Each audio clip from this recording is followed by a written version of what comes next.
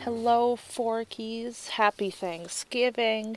It's Diana here again. I am bringing you a super special episode. My husband Jeremiah and I went down to New York City recently to see the premiere production of the last Stephen Sondheim musical, Here We Are, and I pressured him to take clips along the way, so I'm going to play for you a few clips of Jeremiah and I talking while we were in the city, so you can hear our thoughts in real time of what we thought of the show, and then I'll come back at the end to discuss a little bit more now that it's been a few days since we've seen the show. So, warnings, you're going to hear some environmental noise. We're on the train, we're in the theater, before the show, of course, talking about that. And I also know we like to generally keep it clean on this podcast. I do use the F word a few times, but I promise you it's in context. I'm talking about lyrics, so sorry for the foul language. Anyway, here we go. Hello, Theater Forks. We are on the train. We are going backwards. We're going to New York City. Passengers, welcome aboard Amtrak train 260. Make there it is. All right. So we're on the train. We're going to New York City to see the last Sondheim. Here we are.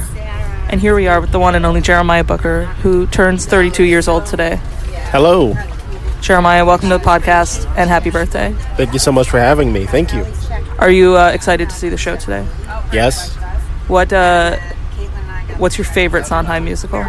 My favorite Sondheim musical would have to be Company if we're basing it off of the music alone. Otherwise, if it's for the atmosphere of the musical, I would say Sunday in the Park with George. Excellent choices. Thank you so much, Jeremiah. We will check in with you again later. Thank you. I thought it was normal. All right, Jeremiah. We're at the shed. Yes. Here we are. We are in our seats. We are right in the front row. I could touch the stage from where we're sitting, so that's pretty exciting. It's a very clean set. It's like all white, open. There's mirrors on the sides. It makes it look a little more open. Yeah. Yeah, the theaters, I don't know. How many seats would you say? 500? Yeah. Yeah, 500 seats. There's seats on the side, which is where we are. Here we are. Here we are. Here we are. What else did we do today? I ate chicken and waffles. Oh yeah, we went to brunch. That was good. This building is really cool. It's like a whole art center. And apparently it can move. It's on wheels. That's pretty crazy. It is on wheels. Yep. You have any other thoughts? None at this time. All right, great. We'll check back in with you later. Sounds good. Wow. Welcome back to Jeremiah's birthday theater experience. We're on the train back home. Woo. Woo. So we have seen the show. Jeremiah, what did you think? I really liked it. I was going into it with mild expectations, to be honest. I felt it was going to be experimental. The key thing was it was experimental, but I loved every minute of it. Very cool. Yeah, I felt... So the first act feels very much like a musical. It's very full of music. And the second act does not. It has maybe a song and a half and then like some musical interludes, but people don't sing that much. Partially because I feel it was unfinished. I know the way the plot is structured, the director is saying that like the characters don't have a reason to sing. And that's what they're going with, but I feel like there could have been songs in there had Sondheim still been alive. Easily. Yeah. But there's really beautiful, at the end of the show when everyone's leaving the theater, there's basically an overture that plays, and as like the exit music, and that was really beautiful, and I hope there's some sort of cast recording or something just so everyone can hear this music, because it's really quintessentially Sondheim. Yeah. And like essentially like he's definitely still at the top of his game at the end of his life. It fits in with all the other Sondheim music, and the rhymes are still so excellent, including at one point they're at a restaurant and the waiter says, "Who ordered the duck?" And then he says, "You're out of luck," and the guy says, "Fuck," and that was my favorite line in the whole thing. There's a story with West Side Story, which Sondheim wrote the lyrics for. There's a song called "Hey Officer Krupke" with the Jets. sharks. I don't know. One of the gangs sings to this officer, and the song ends with, "Hey, Officer Krupke, Krupp you." But Sondheim wanted to say fuck, and he wanted to be the first person to put fuck in a musical. And this was like 1950 whatever. So I'm really glad in his last musical he had a really good fuck line. Yeah. No, I thought it was really good, and I know I have rose-tinted glasses, but I thought it was faithful to the movies too, the two Louis Buñuel movies, and all the actors are very excellent. David Hyde Pierce as the priest was very funny. There was a totally all-star cast, all really strong. I'm really glad we saw it. Yeah, me too. I would say it's an interesting thing to see. Usually you go into something expecting to see a play or a musical. Mm-hmm. You don't really get to see something being both at the same time. Yeah, it was... One act to be a musical and the other not. So. Yeah, it was like, exactly. It was like one act was a musical and one act was a play, but they were the same story, sort of, which was really cool. And we were discussing this earlier. I don't know if this will come to Broadway. Like, I mean, I'm sure they could get producers for it because it's the last Sondheim. I'm sure they could raise money for it, but, like, this is not a commercially, like, easily marketable product. Yeah, I would agree with that.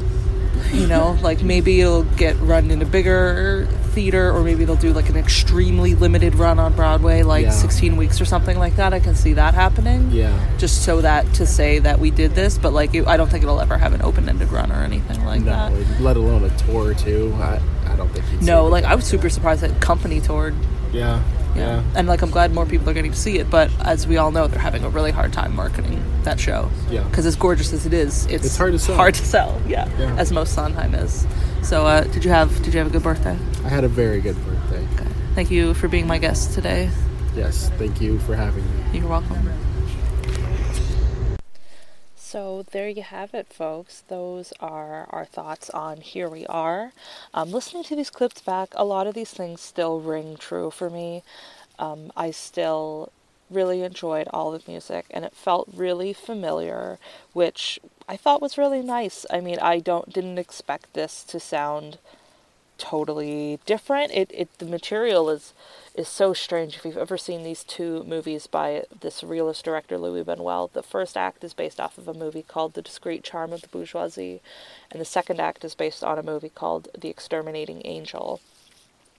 And so they've combined these two movies, which are not related, but they've made them related. They have the same characters throughout the show.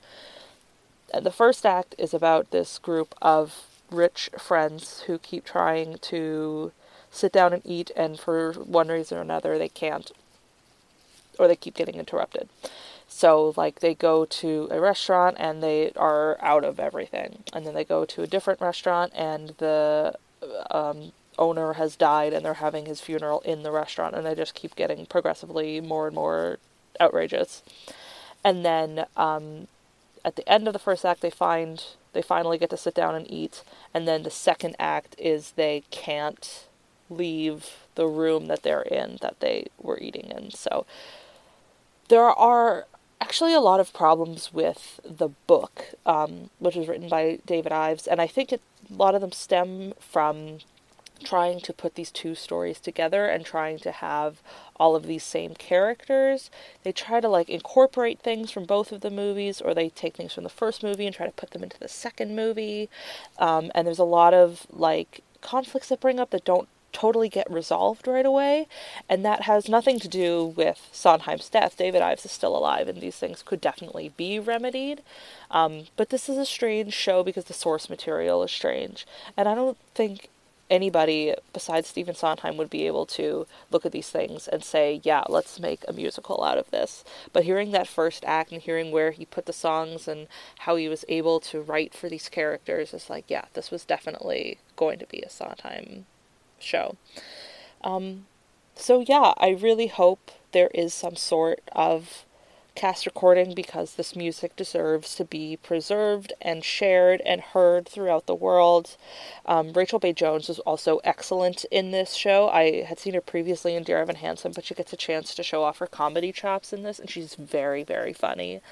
Jin Ha, he plays actually sort of a character without the name. He's just credited as a soldier. He's also really, really good. He has this incredibly long note in the show, which is so funny, and at one point he's just doing burpees on stage for like a solid minute and a half, or at least it felt like that. It's very physical, and he's also very funny in it. It still has that very Sondheim kind of dark, I don't want to say adult humor because it's not like crude, but it's more sophisticated humor. You know, it's not fart jokes and things like that. Yeah, it's a great show, and I'm really, really glad we got to see it. It was one of those shows where when I heard it was happening, it was like, we're going to see this. You know, times are tough for everybody, and I'm trying really hard to be more selective about what we go see in the city. I know it looks like we go down there a lot, and in the new year I am really going to try to be more selective and, you know, to save our dollars and things like that. But this was a show where it was like, yeah, I'm going to get tickets to this, sort of, no matter what the cost is. I'm never going to get a chance to see a Sondheim premiere ever again. So no matter what comes of this show, I'm so glad that we got to see it, and I hope you enjoyed hearing my thoughts on it. I hope it gets to see a wider audience, even though, like I said, it's not very marketable, but I hope somehow they get to preserve it and that everybody gets to hear the last notes that Sondheim wrote, because it's still such a gorgeous show and it deserves a place in his canon. So Forkies far and wide, I hope you have a fabulous holiday season. Amy, I hope you're doing well. I can't wait for your Christmas card this year. You always have the best Christmas cards. And we'll talk to you all soon. Bye. Theater Forks is hosted and produced by Amy Driscoll and Diana Shabai Booker. Our theme song is composed by Connor Walgus. Visit us at facebook.com/theaterforkspod, on Instagram @theaterforkspod, or email us at theaterforkspod@gmail.com.